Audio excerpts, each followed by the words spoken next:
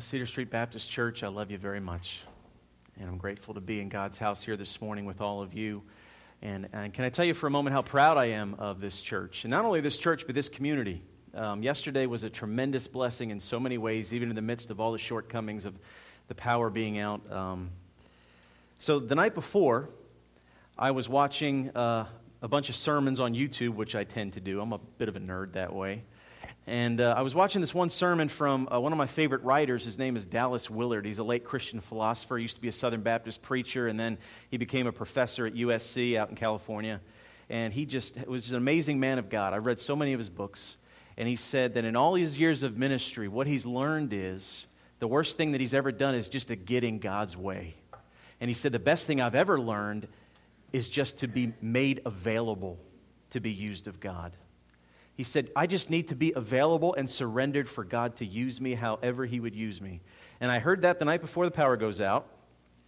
So then, of course, yesterday I'm laying in bed and I get a text message from Joel Hoger, and he says, the whole city has lost power except one strip that Cedar Street happens to have. So we have power at the church. And so I'm laying in bed and I'm saying, okay, God, You're calling on us to do something. I don't even know where to start. And so that the super organizational prior planning person that I am, I tried to figure out how this would work in 10 steps, and I just took a deep breath, and then I got a text from Jerry O'Brien, and Jerry O'Brien just said, I got a bunch of food in my freezer is going to go bad and a bunch of people who need it. Why don't we just show up and cook it and see what happens? And so I said, great idea. So got Jody to send the messages out, and so we're just going to take food and we're just going to cook it. Whatever we have, we'll make. And then I was praying, God, we need someone who has some creativity in the kitchen. And all of a sudden, Bobby Heath shows up, and it was like an episode of Cutthroat Kitchen. If you've ever seen that on the Food Network, he said, Bobby, we got 5 ingredients. Go to work. And he kind of laughed. He said, this is what I live for. We gave him 4 onions. We gave him a bunch of deer meat. We gave him a bunch of hamburger meat. And he just started putting things together. My father-in-law, who's here from Savannah, we put him to work right away. He was defrosting the meat, and we were just putting it together. And we prayed that people would bring food and that people would come. And I would say at the end of our time together, we fed over 100 people. Amen. We had help from First Baptist. Brother Tom Osborne came and joined us, and he brought some of the to-go boxes to fill some more. And then we actually got a call from the Church of God, who had some folks from Savannah and the outskirts of the area that needed some help as well. And we had just about enough boxes for the exact amount of people that they'd been praying for, we'd have food for. It's just amazing that God sovereignly is in control of all of this. And what He calls us to do is just to be surrendered to Him, just to be available to Him. And it was a good reminder for me. Times yesterday I had to stop the kitchen crew and pray for a minute, and then an hour later I'm still in my humanity, just saying, God, what do we do now? And Jerry's laughing at me and saying, just believe. And so we're just cooking, and we got the Sykes Brothers Grill, and I'm so grateful that Brother Ricky, he was manning the grill there for several hours, and we even had games for the kids, and it was just an amazing time. I'm so grateful to be a part of this church and this community. I'm just so grateful, and I'm most of all grateful for our Lord and for His heart to provide for His people. As Brother Ronnie read in our psalm reading this morning, he does hear the cries of the afflicted. He does hear the cries of the afflicted. Well, we are journeying in now as our walk through the book of Mark is now taking us to chapter 2. We spent a good 8 weeks in chapter 1 savoring God's word by word, verse by verse, and now we're moving on to chapter 2. And as I often like to do, I want to pose a question to prepare your heart and your mind as we get ready to walk into chapter 2. And the question that I want to ask you today is this: have you ever gone after something you really wanted and instead got something you really needed? All right, think about that. Have you ever gone after something you really wanted and instead got something you really needed? I thought about how that would work in my own life, and I can think of many examples, but just to share one with you, most of you know I came to Metter, Georgia here in the winter of 2009. In fact, I moved to Metter, Georgia the day that Michael Guido passed away. It's always an important checkpoint in my life. I missed meeting that wonderful man by 24 hours. But here's kind of what happened. I had a great job at Pineland, was working there over 2 years, and I just had a hunger to know more about God's Word. I'd been saved in 2006, and so I had my first Bible, and I was reading it, and I was desperate to know God.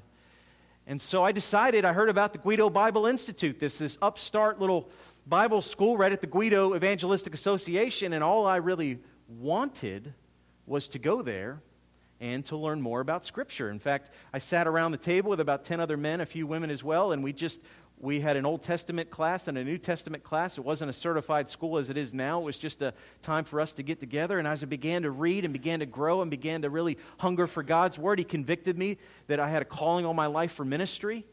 And I came to this church and eventually became the youth pastor. And then I had a deeper conviction that I should go to seminary and train for vocational ministry. And then while there, I came back here for a revival, and I was convicted that God called me to pastor. And none of those things that I ever planned, in the midst of going after what I wanted was just to know more about God, I found out more about what it is that I really needed, and that was to prepare and listen to the calling of God on my life to be a preacher. How many times in our life do we go after what we really want, and only then do we find out what it is that we really need? I want us to think about that today as we walk through this passage in Mark chapter 2, and we think about the life of a paralytic and his 4 friends who come for a physical healing. And then we also are going to talk about some skeptical Pharisees who are coming to try to trap Jesus. You see, in today's passage, again, we see 2 different groups of people who come to see Jesus. All right, as we'll see in just a moment, we have a paralytic, all right, physically paralyzed from his head down to his toes, and he's carried by 4 friends, and they're seeking a healing from Christ. And then we're also going to see a group of Pharisees seeking to condemn the teachings of Christ. Both parties are surprised when Jesus offers forgiveness of the paralytic's sin. The first group because they're not asking for forgiveness, and the second group because they didn't believe that Christ had the authority to offer forgiveness. In both situations, we are forced to confront the fact that Jesus is the Son of God who has the authority to forgive sin, and that this forgiveness is the single most important thing that every human being needs. But like the paralytic group and the Pharisees, we too are guilty of fighting His forgiveness. So, please turn with me to Mark chapter 2, verses 1 through 12. And if you would stand out of the tradition of this church and out of the reverence of God's holy, infallible, and inerrant Word, let's read God's Word together. Again, we are in Mark, we are in chapter 2. And we will be reading verses 1 through 12. Hear the word of the Lord starting in Mark 2, verse 1. And when he returned to Capernaum after some days, it was reported that he was at home. And many were gathered together so that there was no more room, not even at the door. And he was preaching the word to them. And they came, bringing to him a paralytic carried by 4 men. And when they could not get near him because of the crowd, they removed the roof above him. And when they had made an opening, they let down the bed on which the paralytic lay. And when Jesus saw their faith, he said to the paralytic, "Son, your sins are forgiven." Now some of the scribes were sitting there, questioning in their hearts, "Why does this man speak like that? He is blaspheming. Who can forgive sins but God alone?" And immediately Jesus, perceiving in his spirit that they thus questioned within themselves, said to them, "Why do you question these things in your hearts? Which is easier to say to the paralytic, 'Your sins are forgiven,' or to say, 'Rise, take up your bed and walk'? But that you may know that the Son of Man has authority on earth to forgive sins, he said to the paralytic, 'I say to you, rise, pick up your bed and go home.' And he rose and immediately picked up his bed and went out before them all, so that they were all amazed and glorified God, saying, 'We never saw anything like this.'" Let us pray together. Heavenly Father, we love you. Thank you, Father. Thank you for your goodness and your grace and your mercy and your sovereignty, Father. And we thank you for your Son. We sing and worship, Father, because you have called us. And you've called us under one name, only one name under heaven by which all of us may be saved, the Lord Jesus Christ. And Father, we know this is a forgiveness that we fight, that we don't think we need, or sometimes we don't think that Jesus has the authority or power to offer, Father, but we proclaim truth today, that this forgiveness is something that we need more than the air that we breathe. Father, I pray that we would come to know today as we walk through the passage what is important, and that in the important need of forgiveness, that your Son has the ability to forgive all sins, past, present, and future. So, Father, we cling to this truth today. Open up our hearts and our minds to receive it. It's in Jesus' name we pray. And God's people said, amen.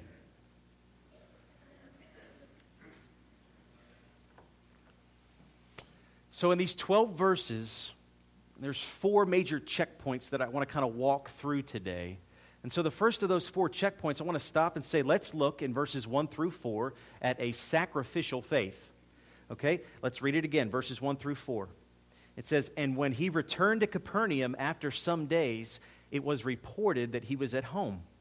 And many were gathered together so that there was no more room, not even at the door.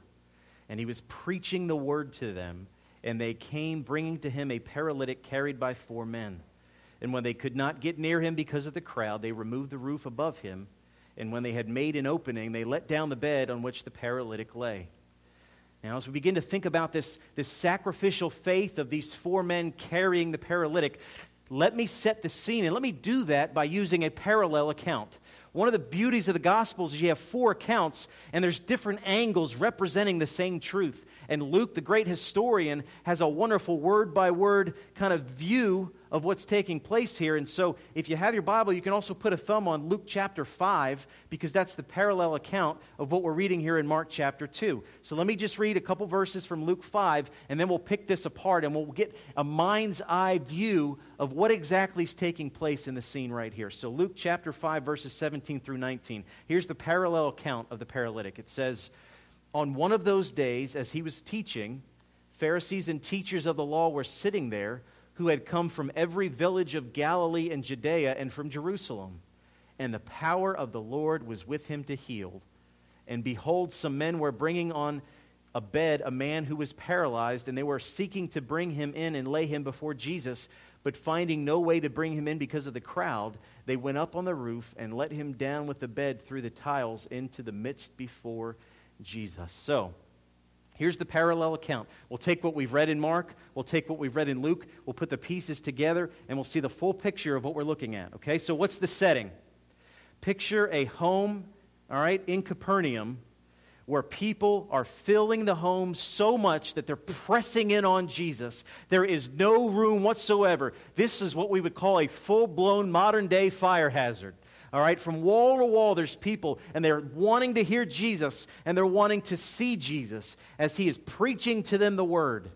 All right, the crowd's coming. They want to verify the truth of the claims that have spread all over Galilee about his healings and his teaching on the kingdom of God. And then you have the Pharisees, the teachers of the law, and they are there as skeptics. They've heard all about Jesus, and they're coming to see for themselves and listen for themselves if he is in fact a false prophet, and they're wanting to trap him. But it says here in Luke's account, "And the power of the Lord was with him to heal." Jesus was there prepared to do what the Father had called him to do. Now there's 3 main figures in the setting here. I want you to get all 3. You have Jesus. He's the focal point. Okay, he's getting ready to heal, but he's in the midst of preaching the word, and he's surrounded by so many different people. Then you have the Pharisees and the teachers of the law. They're surrounding him as well. They've come from all over Galilee to hear him. And then all of a sudden, as he's preaching, these big chunks of the roof are falling down on people's heads as they look up, and a paralytic on a stretcher is being lowered through the roof right before Jesus by 4 of his friends. Now, I think we need to feel the drama of this. They're hearing the word, they're hearing the breaking of the roof, the large chunks of soil that are landing on people's heads. And let's put in historical perspective what the rooftop must have been like. Okay, this is really important. So, in my research, I have found that traditionally, in Galilee, in biblical times, they had flat roofs. Okay, and these flat roofs were used for work and storage and drying fruit and even sleeping. So, we look at the roof as kind of wasted storage for us. It's just a place to keep us warm and keep shelter from the storm.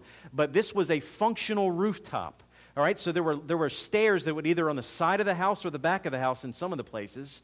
And once you got on the rooftop, it was a solid flat layer. And you had these timber cross beams laid parallel, and they were packed tight with reeds and thistles and branches at about 3 to 5 inches of soil. And it was packed hard and packed tight. And again, on this roof, they worked, They stored things, they dried fruit, and even on certain nights they would sleep on the rooftop and get a nice cool breeze. I was reminded of that last night, how sometimes that cool breeze can be better than air conditioning. It's something sometimes that we forget. So, think about the faith, the sacrificial faith of these friends of the paralytic. They've got to carry the paralytic up the stairs, and when they get on the roof, they literally have to dig through earth, 3 to 5 inches of hard soil and thistles and branches and reeds, and through the crossbeams, lower him down before Jesus Christ. This is premeditated. All right, this is not something that spontaneously happened. They decided in their faith that Jesus Christ had the power to heal their friend, and they were going to do anything they had to do to get their friend before the Lord Jesus Christ. That is sacrificial faith. So before we move on to the next checkpoint in the story here, let's stop for a point of application. Let me ask all of you this. What are you willing to do to bring the ones that you love to Jesus Christ? What are you willing to do to bring the ones that you love to Jesus Christ? What is it that we do? All right? Do we bring them to church? Do we share with them the gospel? Do we share our testimony of what Christ has done in our lives? Do we labor in prayer for their salvation? There are so many family members and friends that I still have in my life that I pray for often who don't know the Lord Jesus Christ. And I am often convicted that I don't do what I could or should do to bring them to the Lord Jesus Christ. Now, we have said before, there is an element of the Holy Spirit drawing that only God can do, but we play the active role in being vessels used by the Holy Spirit. If a person gets saved during a church service by the preaching of the Word, God also blesses the person that brought them to church to hear the Word. We play an active role in this, and God has called us by the faith of the friends in this story to do whatever it is that we can to also bring people to the Lord Jesus Christ. That's a sacrificial faith. But number 2, our second checkpoint in the story, let's look at a surprising response. Okay, verses 5 through 7. And when Jesus saw their faith, he said to the paralytic, "Son, your sins are forgiven." Now some of the scribes were sitting there, questioning in their hearts, "Why does this man speak like that? He is blaspheming. Who can forgive sins but God alone?" And let me share what I love about this passage. Jesus Christ is a surprising Savior. He's always surprising people by thinking ahead. In His divine wisdom, He knows what we don't know. I mean, think about some of the stories that we've shared as we walk through Mark 1. All right, Jesus leaves town when large groups of people tell Him to stay in town. He stays in town when distant friends tell Him to leave town. And now when everyone's waiting for Him to heal the paralytic, His response is, "Your sins are forgiven." It's like this big buildup. We're waiting for this moment, this crescendo to take place. Everyone's watching Him. The paralytic's laid before Him. The Pharisees are waiting. They're waiting for the healing. And Jesus says, "Your sins are forgiven, my son." And everyone's like, "Wait, what? I thought He came here for healing." Jesus completely flips things backwards. In fact, this is opposite of what Jesus typically does. Jesus almost always meets the physical needs and then points to the spiritual needs. But in His wisdom in this passage, He meets the spiritual need first, then points to the physical need second. And why does He do this? It's a twofold purpose. He does it for the paralytic so that the paralytic and his friends will understand that the forgiveness that He's offering is more important than the physical healing that He's seeking. But He's also doing it in front of the Pharisees to show them that He has authority to forgive all sins because He is God. That's a surprising response.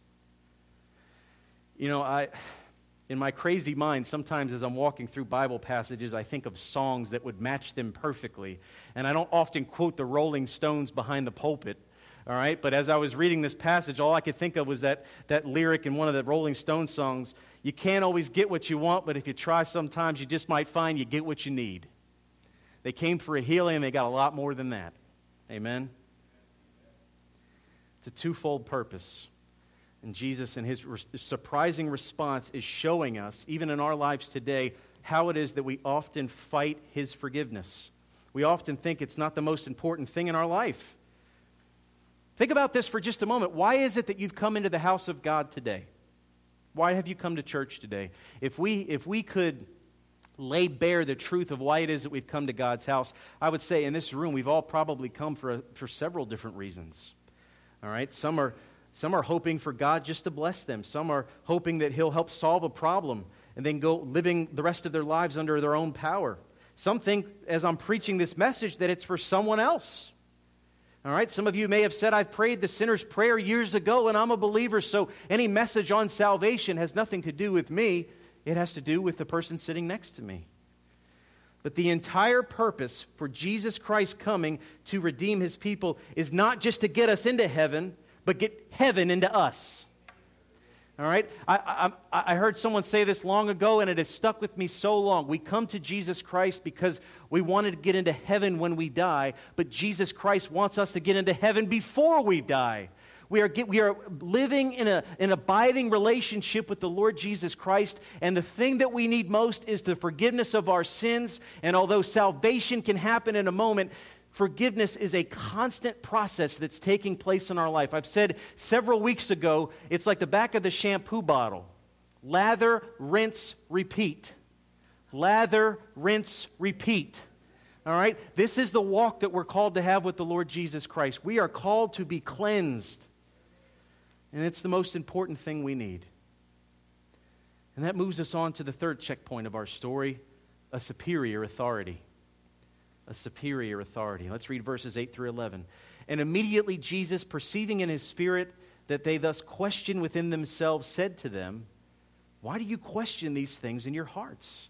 Which is easier, to say to the paralytic, your sins are forgiven, or to say, rise, take up your bed and walk? But that you may know that the Son of Man has authority on earth to forgive sins, He said to the paralytic, I say to you, rise, pick up your bed, and go home.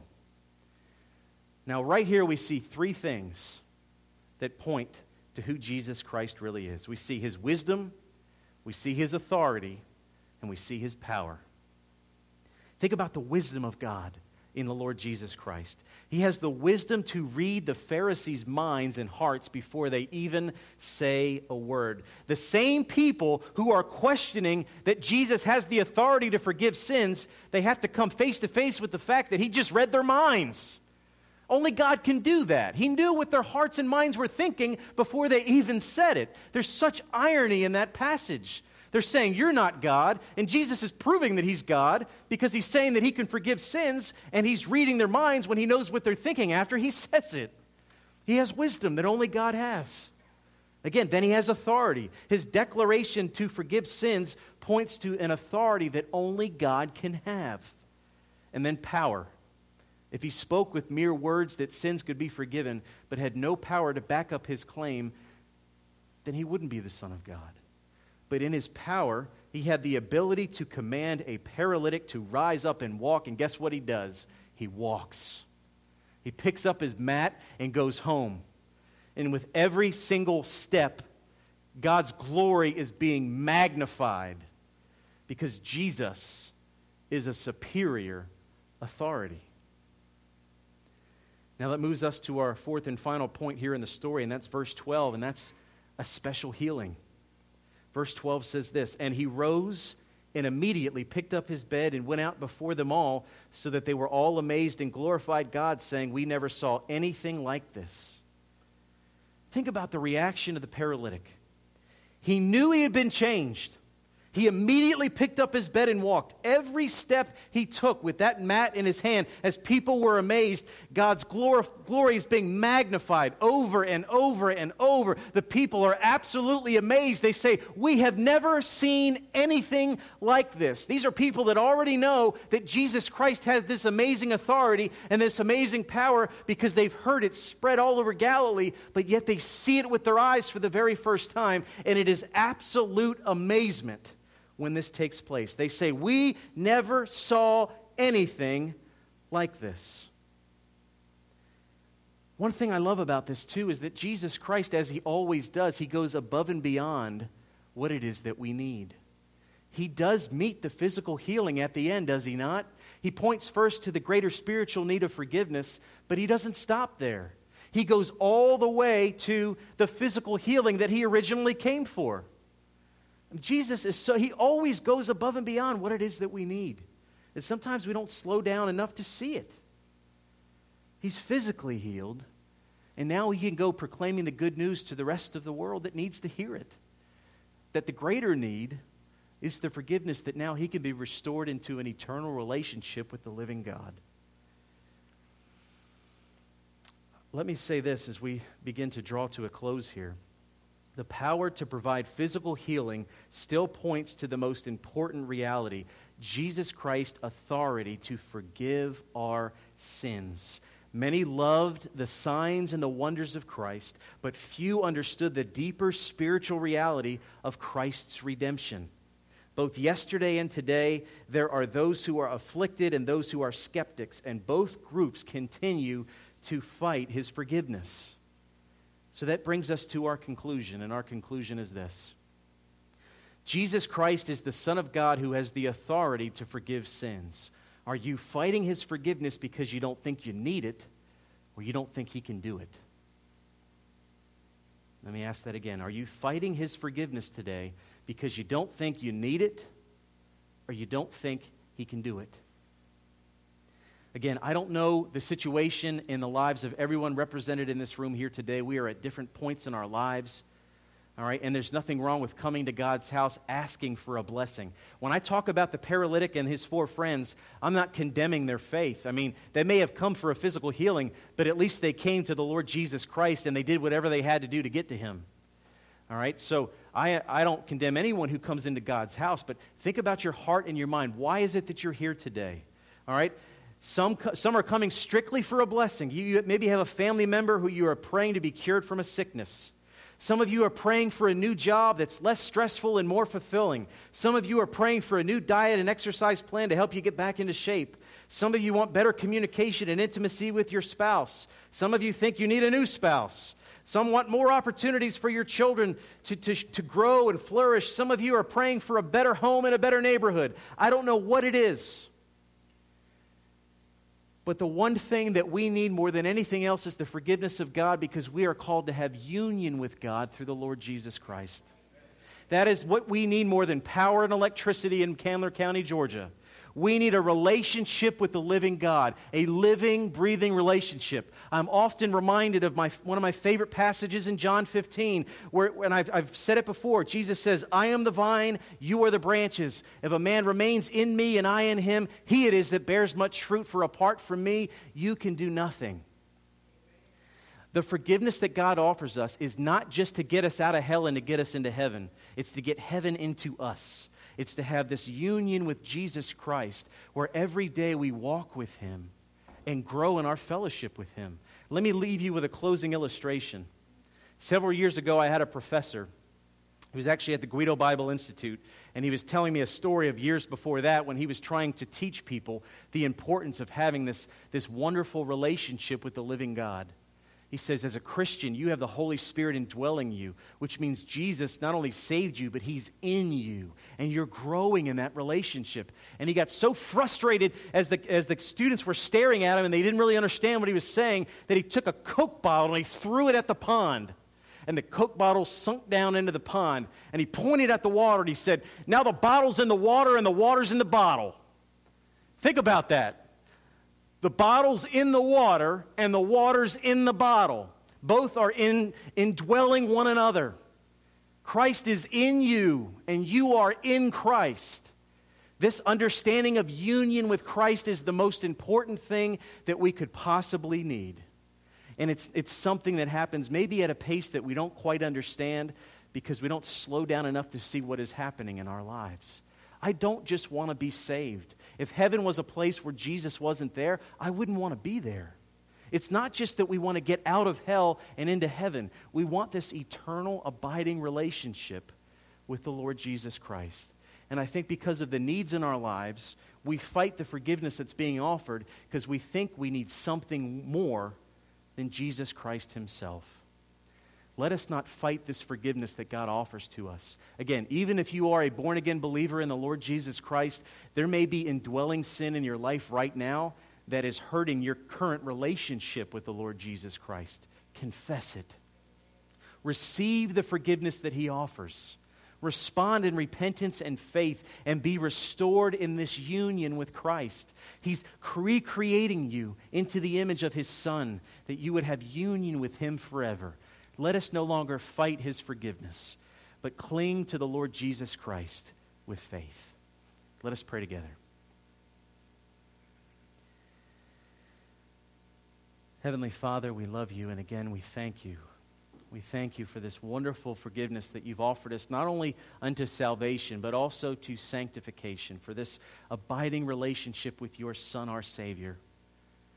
Father, I pray if anyone in this room would not know Jesus Christ as Lord, that you would remove hearts of stone and replace them with hearts of flesh, and that they would respond to the message in repentance and faith, confessing with their tongue and believing in their heart that Christ is Lord and has risen from the dead.